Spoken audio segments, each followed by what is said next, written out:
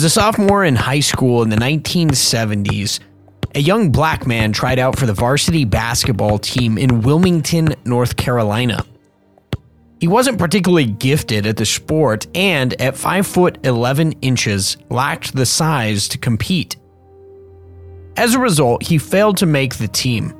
His parents were intensely hardworking and working-class people. They came from humble means. His mother worked at a bank and his father was an equipment supervisor. His older brother was incredibly skilled at basketball and, in turn, received their father's glowing praise and dedicated attention. The young man's mother encouraged him, despite being cut from the team, to keep working hard over the summer if it was something he really wanted to do. She told him that if he wanted it and if he worked hard enough at it, he could make the team the next year. He would go on to make the varsity roster after putting in countless hours of practice and dribbling and shooting.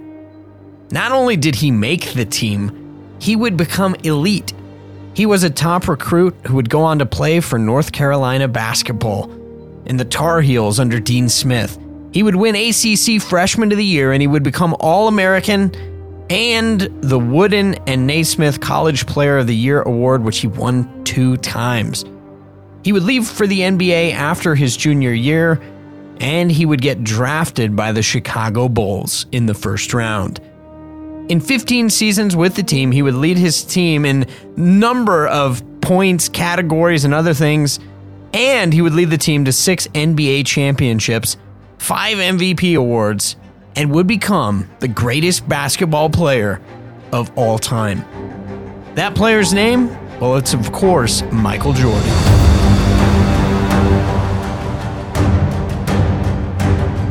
While everyone virtually recognizes Michael's basketball legacy, few understand what really drove him to such competitive greatness. In ESPN's Last Dance docuseries, we get a glimpse into Michael's drive. He was a blast furnace for other players, right? Very difficult to play with and work with because he was so demanding. He demanded the very best from everyone at every single moment. In every practice, every game, there was relentless focus, there was drive, there was execution. You can see in the docuseries that Michael is continually yelling at other players to pick it up. He's hard on them when they fail to execute the play as they're supposed to. Now, Roy Williams was an assistant coach under Dean Smith at the time, and he, along with many others, would say that Michael was committed to being the hardest working player at UNC. Williams, again, like the others, said that Michael really did live up to that goal. So we asked the question again, what was his motivation? Well, in episode 2 of the docuseries, Michael says his passion and drive came from an early childhood desire to please his father. Michael's older brother, Larry, was smart and capable, but Michael lagged far behind. Jordan's father, James Sr., even recounts a story in episode 2 about how Michael's brother Larry would help with tools, help around the yard, and he would excel. You'd ask for him to hand you a tool and he'd get the right one every time. James tells the story of Michael, though, helping with tools and projects around the house. He said, if you ask Michael for a wrench, he might hand you a pair of garden shears. The father chuckling, and this is kind of disturbing to me at least a little bit. The father's chuckling, and he recalls how he would tell Michael to go back inside because he had done the task wrong. He said, go back inside, be with your mother. You're never going to amount to anything. And the father's kind of laughing at this point. Then it cuts back to Michael. And he says at this point in the docuseries, he longed for his father's approval. He saw how Larry was good at basketball. He saw how his father showed pleasure and joy in Larry. And so Michael reasoned that he could earn favor with his father. He could gain his father's attention by working to become better at the sport than his older brother. So what drove Michael to such levels of elite greatness? It was ultimately his father hunger. Unfortunately, that same father hunger that led Michael to greatness, at least in the category of basketball, is the same father hunger that is ripping our nation apart. It's destroying generations of men and their fathers. As young men and women are left to long for fatherhood in our country, and yet they find only absence. They find criticism, coldness, or worse, abusive language and behavior. So in today's episode, I want to ask a fundamental question. Why is father hunger so important? Why has it shaped an entire generation? We'll discuss this and more in this episode of the Hard Men Podcast. The Hard Men Podcast exists to reclaim biblical masculinity in a world of softness.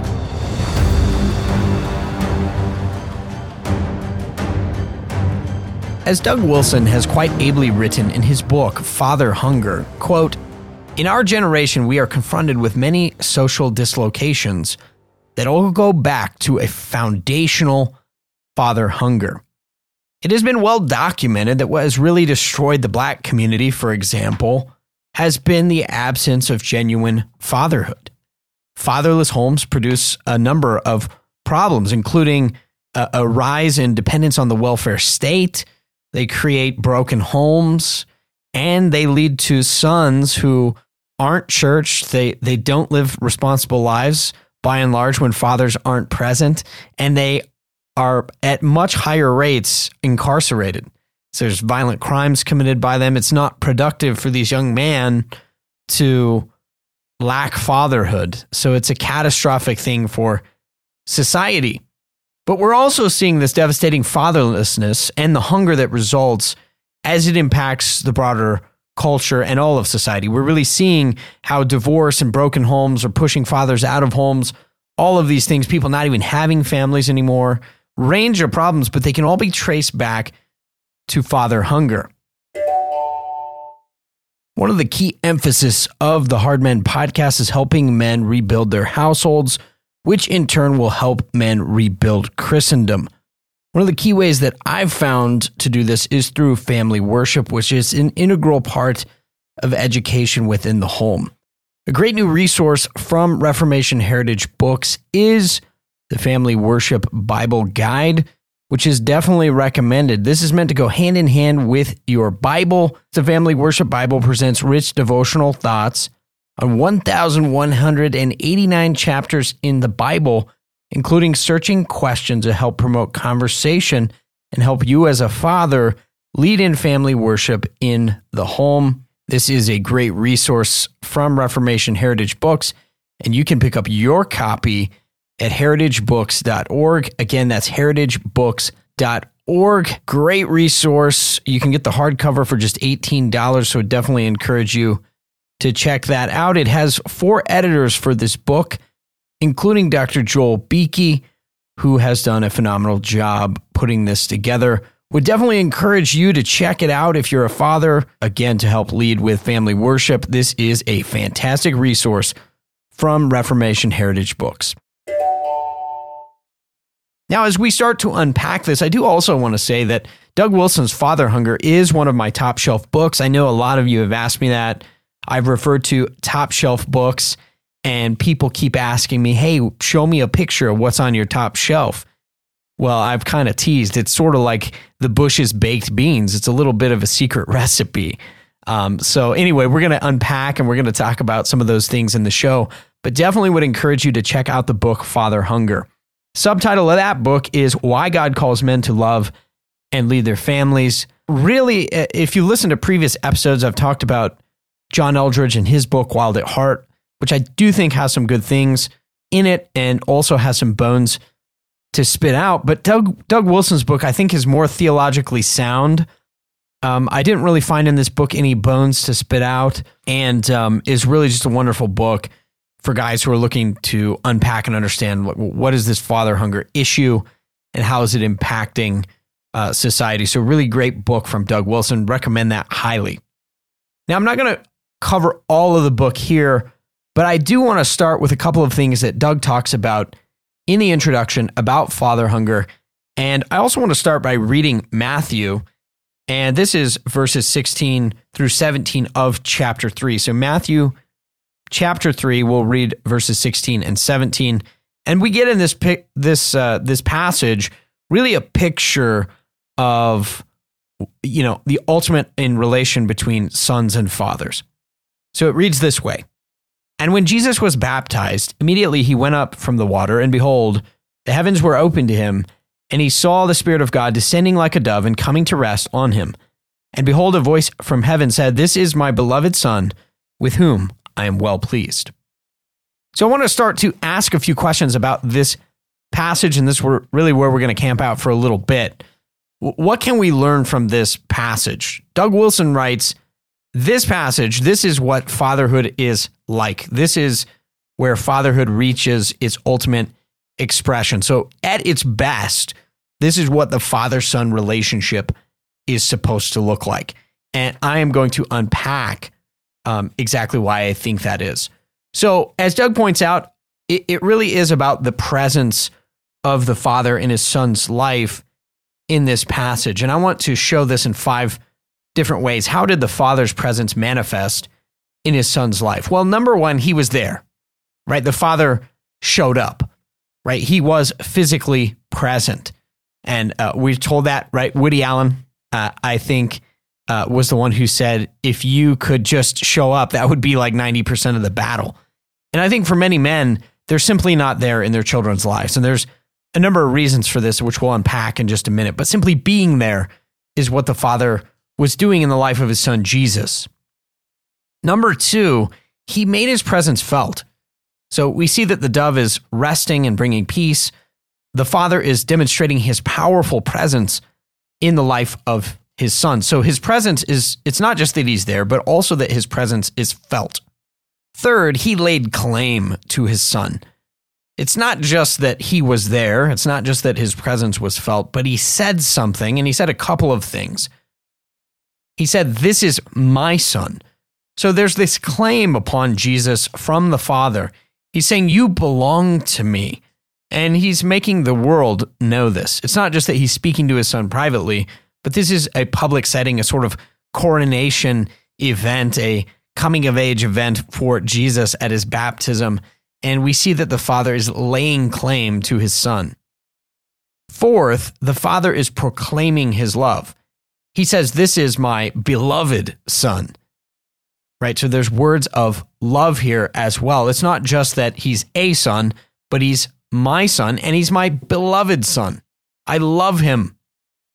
Now, fifth, he says in the passage, or at least we see that the Father is expressing his pleasure. He's expressing his pleasure in the Son. It is my son with whom I am well pleased. So again, an expression of pleasure over his son. So I want to unpack this and apply it for us today.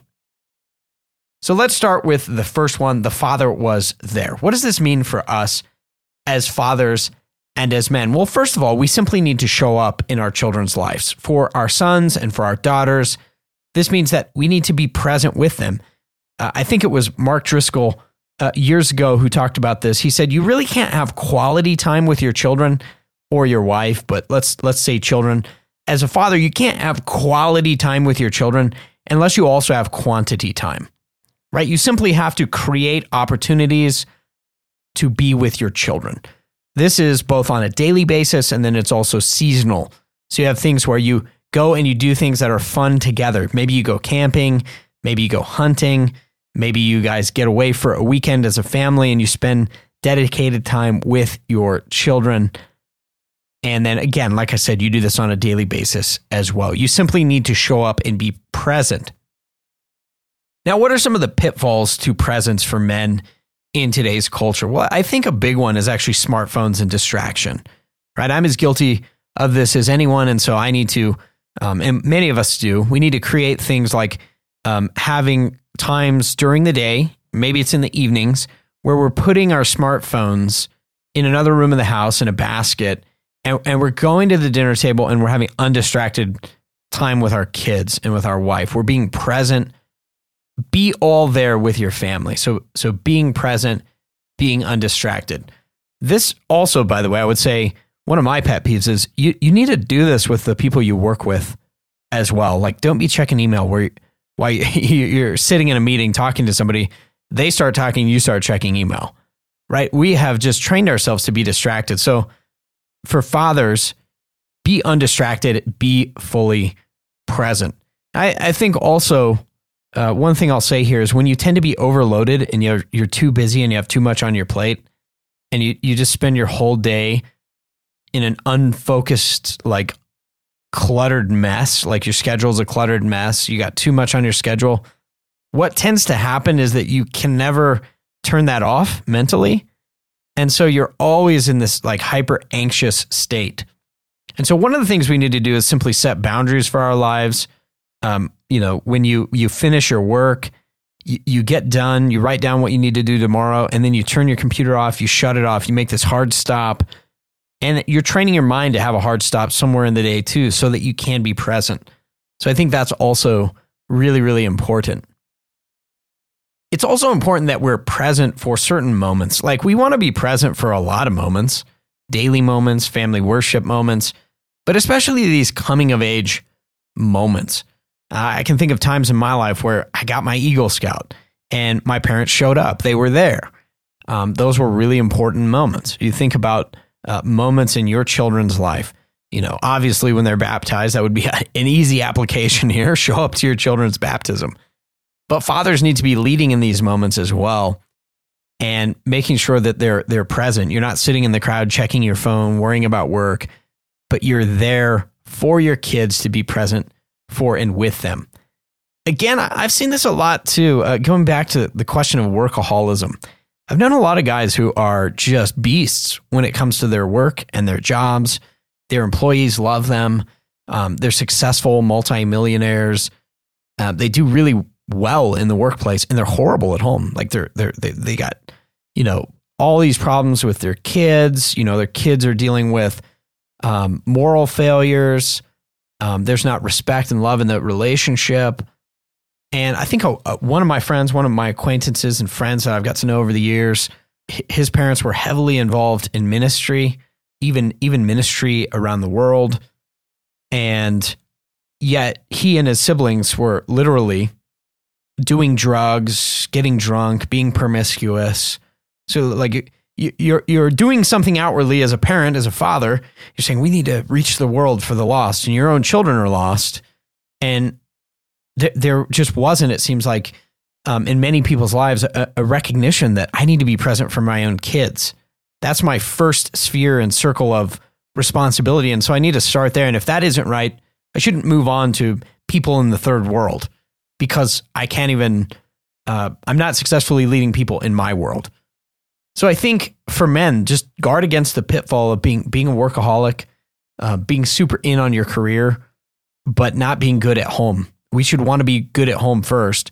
And that leads to, if you can order your household well, then you can order your workplace well. And that's the order that God gives us. So that was show up and be present, number one. Number two, make your presence felt. So often fathers, especially physically, we don't give our kids physical touch, hugs, putting an arm around them, sitting next to them during a movie. Especially, I've seen a lot of fathers who do a really good job with this with their daughters, snuggling with them, kissing their forehead. But fathers, you need to do this with sons as well. Let them know through your physical touch, comfort them, let them feel your presence with them. This is so huge, and it's so lacking in so much of our culture. I've gone to funerals in the last couple of years with, older family members. So these are from like greatest generation to the boomer. And one of the things I've noticed is those generations had a really hard time showing each other physical affection. Like, they're hugging each other for the first time at a funeral or maybe like 3 times in their life. It's rare to see just affection through physical touch. And beyond this, I would also say, when you say making your presence felt, not only physical touch, but fathers, we have the opportunity to give steady presence. When your family's going through trials, you can be joyful and steady and speak words of encouragement and comfort. We'll get into that in just a moment. But that is one way that your presence, just having a steady presence, this, I'm not jumping off the cliff emotionally in front of my family. I'm not complaining. I'm not doing all these things, but I have a steady presence. And so that's something that people feel as well. I always notice this when I go away. My wife will tell me, she said, when you're gone, there's like a heightened anxiety. for me and for the household. And so that's one clue to say, okay, so despite failures, one thing that I'm doing well and that we should do well as men is to bring a steady presence. You should make your family, your protection and provision should make them feel safe, comfortable, etc. So that's something that they can actually tangibly feel when you're around. So men, I would ask you, just on these first 2 points. Number one, are you present, like physically actually present with your family? And, are you actually just spending time with them? Are you distracted? If you are, take an inventory of your life. How often, ask your wife, how often am I staring at my phone and not listening to you? Do you feel like I give the kids my full attention? See what the people in your family think, and then make adjustments, repent if you need to do that. And then making your presence felt. You can actually just, again, you can ask, you can get their input, but are you creating an environment that's stable? Or, and I've seen many men do this as well, like if there's not drama, you create drama. Are you a drama creator? Are you the guy that up transforms a situation and a tense situation you make worse? Or are you the kind of guy that provides stability and steadfastness in the home? And again, you can ask your wife especially, what do you think about this? Am I doing a good job being a steady presence? Can you feel my presence when I'm here? When I get home from work, what happens to the home? Does it get more steady? Does my bringing of discipline bring order to the household, or am I an agent of chaos in my own home? And if we're honest, men, we can sometimes be both. I know as fathers, don't exasperate your children. Sometimes I come home and I got a little excess energy, and so I'm like, I'm just gonna rile my kids up. I've sometimes done this at bedtime. The kids are supposed to go to bed, and I'm like, let's wrestle, and they get all riled up, and my wife will shoot me that look like, now they're riled up before bed. What were you thinking? So picking time and place, again, to engage with your children in the right way. Number 3, speak to your children often.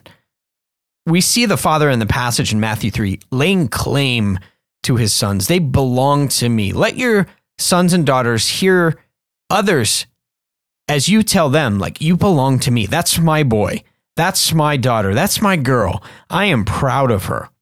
And I think this is especially important for men because so often this is really what gave rise to the John Eldredge Promise Keepers. I think that phenomenon was you had a generation of guys who had literally never heard any positive words of affirmation from their parents, and particularly their fathers. Girls who had never heard their dad say, I love you. You are beautiful. I'm so proud of you. Right? This belonging, you belong to me. That can be such a powerful thing to speak words of life over somebody. So fathers, you have the opportunity to do this for your children. And I would encourage you too, if you're older fathers and you haven't done this, there is, as long as you're alive, there's time to repent. And you can even say to your children, I wish I would have shown you more affection and spoken more words of love to you, right? I wish I would have criticized less and I would have laid claim to you. That's my boy. I'm proud of him. Show them, but also speak.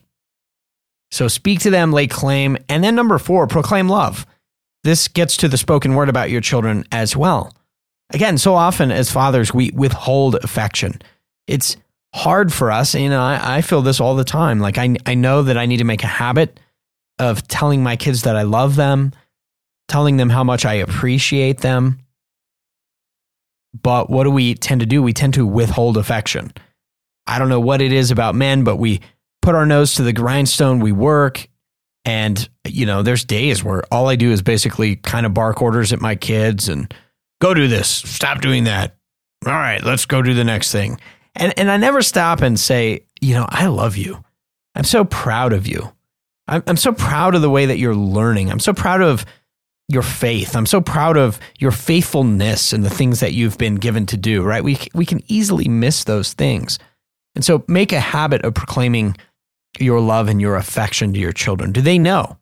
Right? There's a joke we've watched in the past years, a Ninjago movie, and Lloyd is estranged from his father, and he doesn't know how to throw a Lego brick, right? So think of a son growing up without his father, and he says, he's trying to encourage his estranged son to throw the Lego brick, and he says, throw the brick like no one's watching except your very judgy father, right? And so it's kind of humorous, but at the same time, we can understand how that works in fatherhood, right? We're not showing affection, we're not showing encouragement, but we're often just critical. So fathers, don't withhold your affection. And then finally, express your pleasure. Express your pleasure in your sons. Again, this gets to the pitfall of being highly critical. For me, always talking to my sons about the things I'm annoyed with.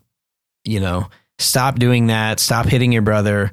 You listen to this all day and you hear he's looking at me wrong, so I slugged him, or my brother hit me and I did nothing wrong. And then you get the other side of the story. So you deal with those situations. I think what you can forget is to express pleasure in your children. This is my beloved son with whom I am well pleased.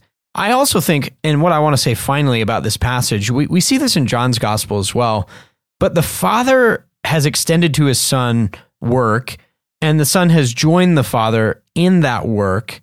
And so whatever I see my father doing, that's what I'm doing. Whatever I've received as a message, that's what I'm speaking. So the heart of the father and son are turned toward each other. There's by the way, a gospel new covenant promise, but they're turned toward each other because they're engaged in the same vocation and work. And so the last thing I will say is that fathers, you need to extend your mission to your children. Be calling them in a Proverbs way. Son, give me your heart.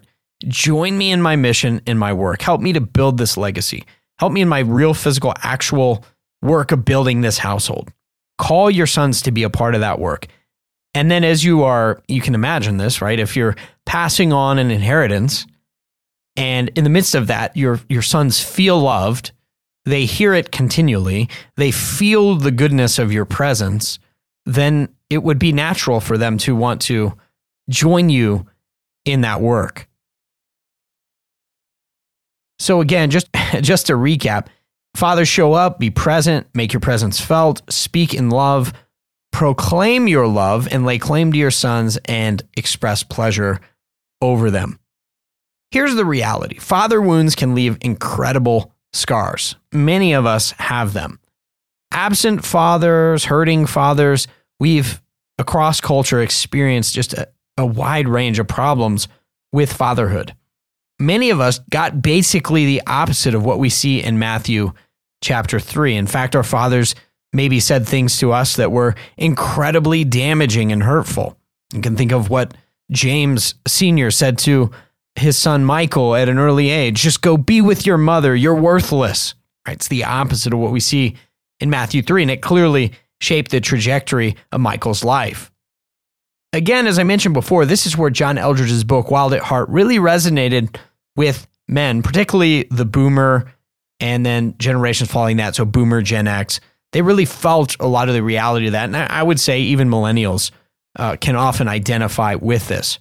Once you start to see these father wounds and think about them, and you read Doug Wilson's book, Father Hunger, you start to see it's everywhere. I noticed this recently when I was talking to just a wide swath of different people from, church to work encounters, and realizing how deep it has affected people to not have fathers. Somebody's going through an emotional trial. You're having late night scotch with them, and you're like, hey man, tell me about your life. And they start to tell you some of the hardship and affliction. And sure enough, like deep down at the center is something with the father, a father who was absent, a father who died early, a father who said hurtful things, whatever it is. And so this is serious. It's a real thing. It's a real phenomenon. So I would encourage people, if you're the kind of guy who can read a book or gal, and you can spit out the bones and you can think critically, then I would recommend Wild at Heart. If you're less inclined to do that, I would encourage Father Hunger. I was telling a friend this, but I recently started reading a book that my wife picked up at the library, and it's called Iron John, a book about men. It's by Robert Bly. And if you don't know this, Robert Bly is really where John Eldredge gets a lot of his material. So I started reading Iron John, and it was immediately apparent that father wounds and all this stuff. This is where John Eldredge got everything. Here would be my main concern with it. Robert Bly's book is just filled with Freudian, Jungian, anti-Christian nonsense. And I'm not saying that John Eldredge believes all of that, but listen, when you read Jordan Peterson, who's a huge purveyor and fan of Carl Jung. You see it written, it's Jung, but it's pronounced Jung, and Freud, who did have disagreements. But this brand of psychology is pretty vehemently anti-Christian. So it is something that you have to read with intense discernment. All that being said, there are a few good things in Iron John. And one of them is this kind of understanding that men have to go through somewhat of a journey to overcome being feminized and to really lay hold of their masculine calling. So that part is true. And he points out that every man seems to sort of have a father wound, because the reality is none of us are perfect fathers. I know about these things, and I want to be a Matthew 3 father, and yet I've failed and I've sinned against my children. I've said harsh things. And so I would just encourage guys to be in the process of repenting about those things. It really is important. These father wounds do really exist. So I'm going to give, just in closing, a few practical things. First would be fathers. If you've left wounds in your children's lives, then seek forgiveness, first of all, with your sons. Right? Again, the gospel says that hearts of fathers and sons will be turned back to each other. So we can start, if we believe the gospel, we can start here restoring relationships with fathers and sons. If you've caused hurt in your son or daughter's life, I'm using sons as children here. If you've caused wounds in their lives, then seek their forgiveness. Say that you were wrong, apologize, be humble, be repentant. And then secondly, seek restoration in those things, right? If you've done damage, then restore it. Don't just say that you're sorry, but show your repentance by the way you're willing to work to restore what has been broken. This is huge and critical.